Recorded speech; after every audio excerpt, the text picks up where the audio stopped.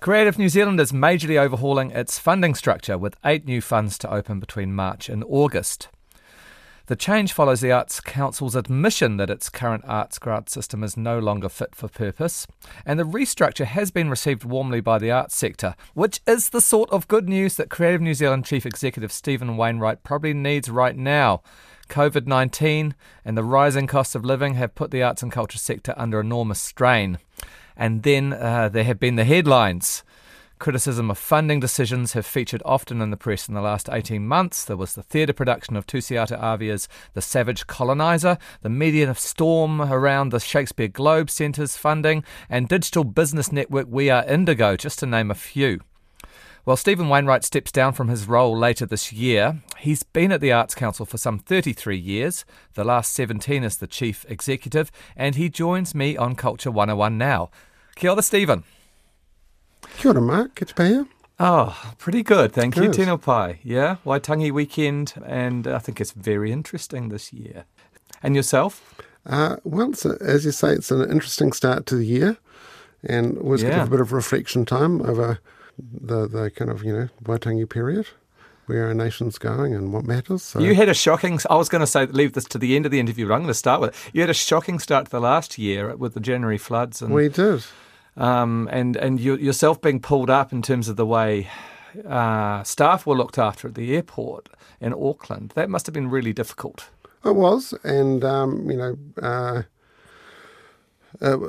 we didn't meet our own expectations or others, and we apologised immediately. There was the board had a look at it, which was what you'd hope for. So that was a bad start to the year. We seem to be in there's a phrase, I don't know if you've heard of it, called polycrisis, which is the world is in polycrisis, which is things. I haven't heard that expression. Oh, it's the multiverse, and then there's the polycrisis. Exactly, and really, we all know this from living in our remote country at the bottom of the world. There's all kinds of things that can kind of mug you that don't appear on your risk register. Whether it's a national emergency, like I think the Auckland flood was like the third emergency we've had in 50 years or something. And then the devastation down the East Coast. A lot of it's climate related, but, then there's other things that you didn't have on your risk register, like, the coronavirus. Yeah. And it's just kind of, it can feel a bit like wave after wave, I suppose. Well, with that one, there was a clear statement that you needed to rebuild some trust in-house. Do you think you've managed to do that in the last year? I hope so. We've certainly worked hard at it, as well as with the arts community more broadly, and the context that, of course, we're all operating in. I think really the COVID crisis has changed everything, including the rhythms of life, the rhythms of government, and everything. Many cogs seem to be turning simultaneously in a way that just didn't happen quite the same before. Can you explain that in relationship to what happened at the airport at that time? What's been happening in terms of this polycrisis? No, that was just one example of something, like you don't expect there to be a national emergency and, your plane to hit the marker and, turn around and come back to the airport. It's not on your mind. Yeah, all right. And and then, of course, there was the in Northland and in Tairāwhiti, the East Coast, the floods. And there's just, a lot going on, which people are, there's a lot of responding to things. It's hard to find the space, it seems, to, bring to bear things which used to be much more common, like, let's do a strategy or a policy and spend some time working on that with the community and off we go. That seems harder to squeeze in. The climate crisis is now, they might say, some people. Well, certainly. We've had time for planning. What human nature is like. It's like doing your assignment. It was due 6 weeks out, but most people do it the night before or finish it the night before. I guess that's human nature to a degree. Yeah. You've announced your departure. You're leaving this year, I understand. Have you got a date yet? No. In fact, I was just thinking about that. it was a live discussion with the former chairman of the Arts Council, and then there's always things to do, and so I wanted to give the council as much notice as possible to go through a very kind of orderly recruitment process, so they could cast the net far and wide and do the best job that they could to select a replacement. And that's underway now. And the exact timing, of course, is contingent on a few variables you just don't know. So possibly finding the right person is a key part of that. Oh, of course, but then you don't know what notice period that person has to work out. Yeah. Perhaps they might be having to relocate from another country. There's just a few variables, but sometime around middle of the year, I would estimate. But as I say, the details to be worked through. 33 years at the Arts Council. It's a pretty impressive. Before then, I think you were doing drama studies, as I remember hearing, with the likes of Robin Malcolm and we had a very illustrious year. Yeah, Jonathan Hendry. Yes. Robin. So yes, Tina Cleary. Some people have managed to sustain a career in the arts to their great credit. Michael Galvin, who we had on the show recently. Indeed, my former flatmate, Michael Galvin. So you're going to return to the theatre? I hear it's a good income earner. I had a fatal flaw with theatre, which was rather a career limiting factor, which is I found learning the lines incredibly hard. And I quickly realised that there were more talented people, and you've mentioned a number of them, who had more of a gift for it than I did. So I let them get on with it. Oh, very good. Let's get down to tax in terms of what's going on, because I guess the main reason to have you on at this very time in February of a new year is a pretty major announcement, which is an overhaul of the funding service, at least parts of it. 8 new funds. I mean, I think our eyes are going to glaze over if we go through the whole thing, but you're able to sort of summarise what's going on. What are you putting in place from March? Yes, well, 8 new funds, and as you say, the detail will probably make our eyes glaze over. But essentially, what people will see in that is a couple of important shifts. And these shifts were really as a result of deep engagement with the community.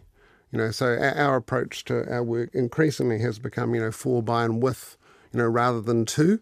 So you might recall we're kind of wānanga from the top of the north to the bottom of the south. And I suppose we engaged with 300 or 400 people all told. And we said initially, don't worry about programs. What is it that will be most valuable to you in terms of what Creative New Zealand might do? And so we got some really excellent feedback, and I want to thank everyone who participated in that process, because it was very generous of people, and it mattered to us and it mattered to them. So there was a good common ground.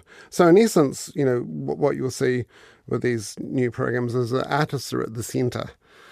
And it's probably a more holistic view about development than has been the case in the past. So it's not necessarily about here's some money to create something, although that will still continue to be important. It's really what is going to be important for you to develop your career as a practitioner. So that's people rather than projects, to put it really closely? Yeah, because it used to be called project funding, exactly, right? Yeah, that's right. So it's people and projects is probably a better way to think about it. So there's a more holistic view there about what development looks like beyond doing work.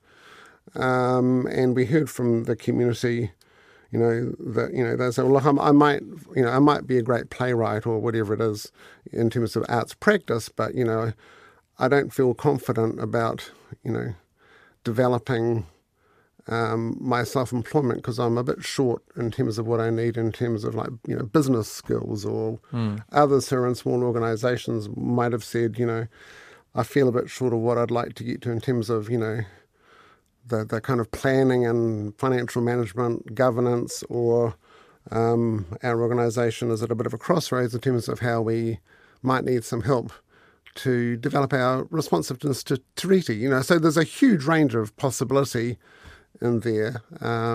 People are constantly going on about how much bureaucracy they have to go through in the project funding. Is that changing as well? I mean, certainly less bureaucracy. Yeah. We're trying to, and you'll see this in the how it actually unfurls.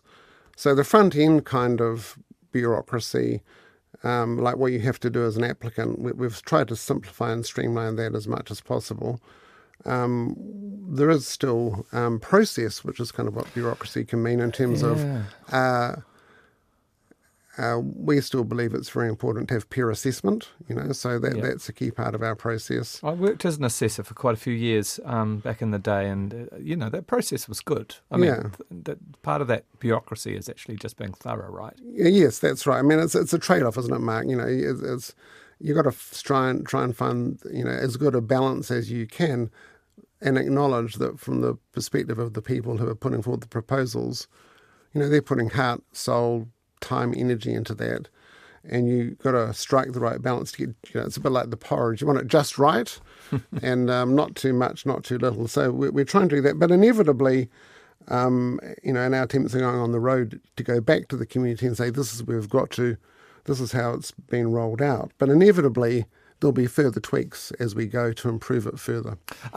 I guess people are going to say, why is it taking you so long? I mean, a lot of people have been saying, let's put artists first rather than projects for some time. Even the government's rolled out mentoring schemes, the last government.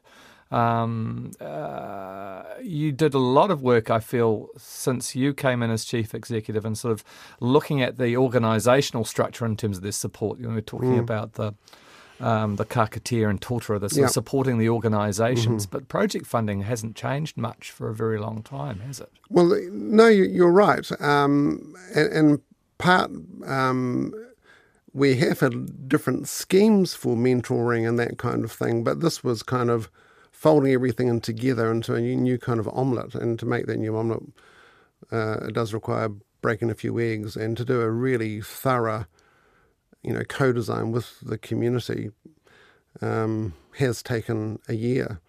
Pretty hard work, a lot of discretionary effort. So people are pretty satisfied with it so far, and we really hope that people can see the difference when they begin. I'm speaking to Creative New Zealand Chief Executive Stephen Wainwright. You've indicated that there's less money this year. The way that lotteries is giving you money is changing, and that's going to see less money coming from lotteries. It looks pretty clear you're not going to get, unless you can tell us different from your conversations with the new Minister, Paul Goldsmith, more money from the government this year.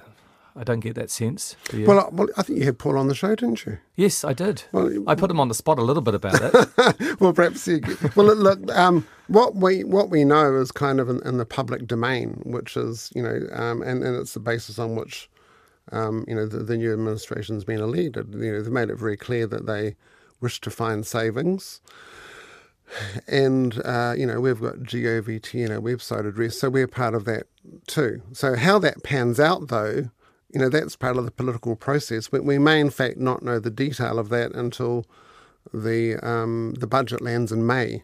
Right. So certainly, I couldn't tell you exactly how that's going to pan out. But you've got less money to spend this year.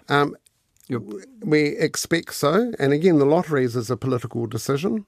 There's a new administration. We know that the ministers are looking closely at it.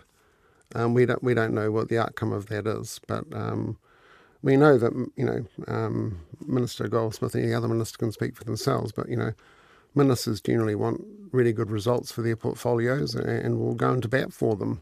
So we hope that it's possible that there might be a better result there. Are you disappointed that over your time as chief exec that you haven't seen an increase? Because there really hasn't been much of an increase in government funding. I know you've had a lot of lotteries. The money's almost doubled from lotteries, or at least I don't know how that fits against inflations. But would you have hoped maybe to have seen some more shift? Yes, of course. One hopes for that, Mark. Over time, lotteries has been the absolute engine room of the growth that has occurred and the growth in the sector that we've been able to support. So that's been terrific. It's why it's very important that any changes, are well thought through. It is a bit disappointing, to be honest, and it's always really difficult, as you know, to get arts, culture and creativity on the agenda. Was there a good time? Was there a particular government, just excluding the current one, who were really great to work with? Do you think who was supporting the arts? Well, I suppose it was on the agenda more for some administrations than others. Which ones would those have been? Well, people remember with a degree of warmth, the cultural recovery plan that the Clark administration brought in. Yeah. But administrations of all colours have at times, really gone into bat, because, as you know, government goes in cycles, and sometimes the wind's in your face, sometimes it's at your back. So, when the GFC, post-GFC, you might remember there was a time of, severe belt tightening, and the minister at the time, Minister Finlayson, absolutely went into bat for he did. Arts, Culture and Heritage portfolio. So, it's not, there's been lots of champions over the years, but, and there's been lots of interventions that have been kind of periodic. Like, there was an enormous additional investment to support the sector during COVID. Yes. That was all one-off, and so would we have welcomed more ongoing resource? Absolutely. Did we endeavour to achieve the outcome? Absolutely. Well, can I ask you about that? Because, you and I are both of an age where we can remember, and you have been at the Arts Council at that time, of the Heart of the Nation report. I think that was under the Helen Clark administration, but the sense of recommendations or discussion about a restructure of the way that we fund. So thinking around the way Creative New Zealand is and the way the Ministry of Arts and Culture and Heritage is and how those things might happen. At the moment we have a situation where we have the ballet and the symphony orchestra, Te Matatini, funded separately. And then COVID comes along and there's this beautiful COVID recovery package. But rather than the funding coming to Creative New Zealand to administer and look after, you're building this huge wealth of knowledge in that area. The ministry sort of had to grow and dealt with a lot of that. Do you think there was an opportunity missed there for Creative New Zealand to be? Well, to be honest, we the level of the response from the government was so massive that to be really honest, I think you needed more than one agency doing the lifting. So you might remember, we completely reconfigured our offering to the community, and the level of, kind of stuff landing on our desk was about 300% of a normal year.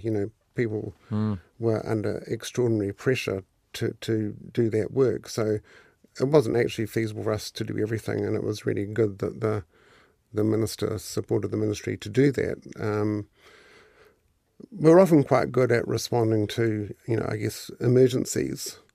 I think probably the bigger question, which you were kind of talking about before, is the systemic difficulty of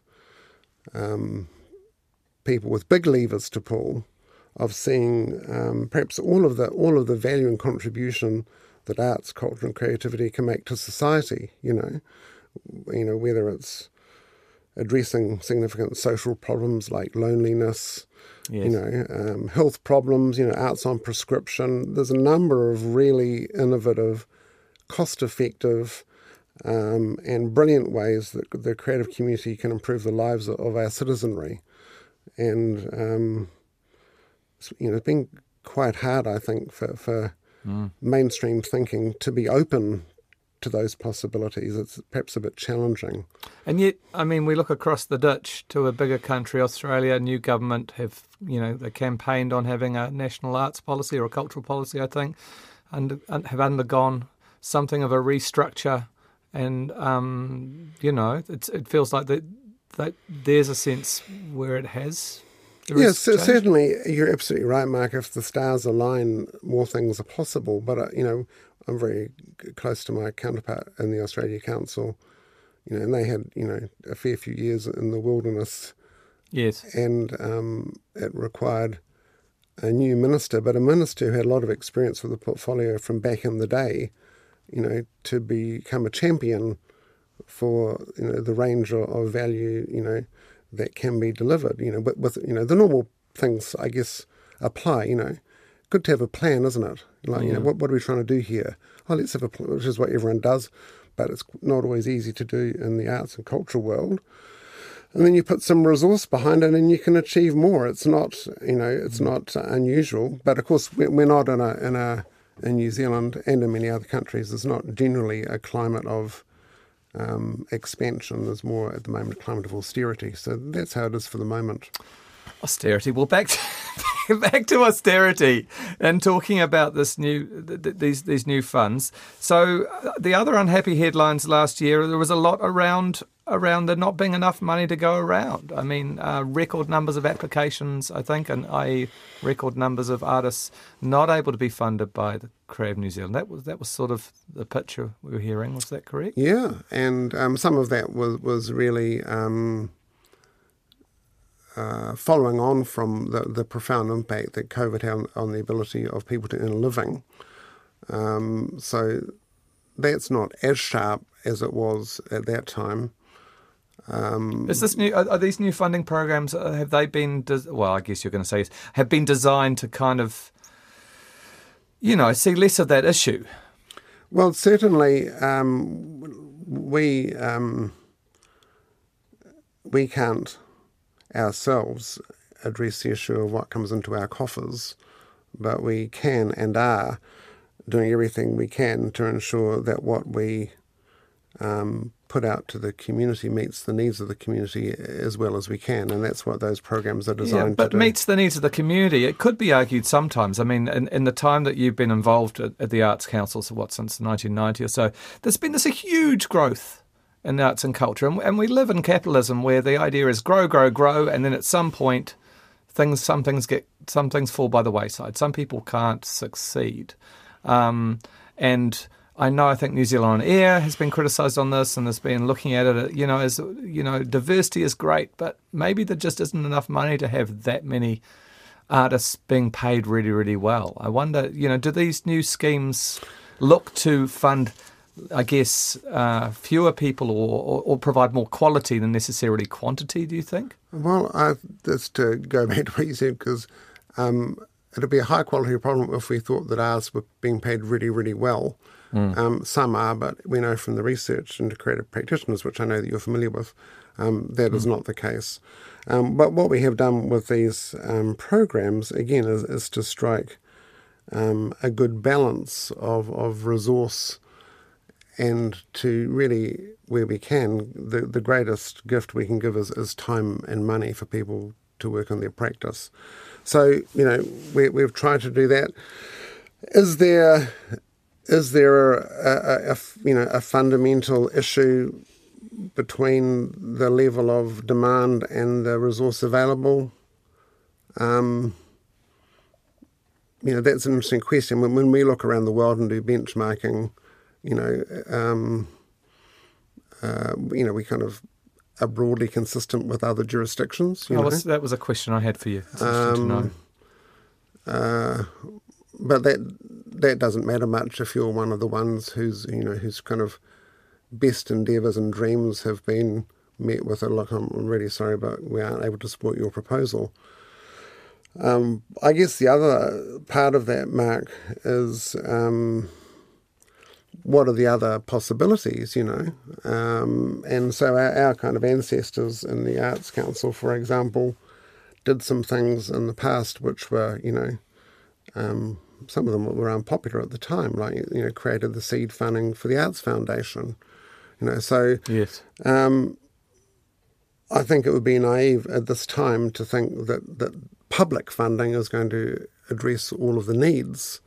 But we're quite lucky in New Zealand in that there are a number of organisations that also have a role to play, whether it's the Arts Foundation or community trusts, or indeed many generous philanthropic people. It's always been, if you will, a broad church that enables the arts to do what it does, and I don't see that changing. Well, I hope things go well with this rollout of this new funding model for you. Just to look back now, just take this moment of pause with our program Culture 101. When you look back on these years, what are you most proud of achieving with Creative New Zealand? That's an interesting question. Perhaps we can have another discussion when the curtain finally falls.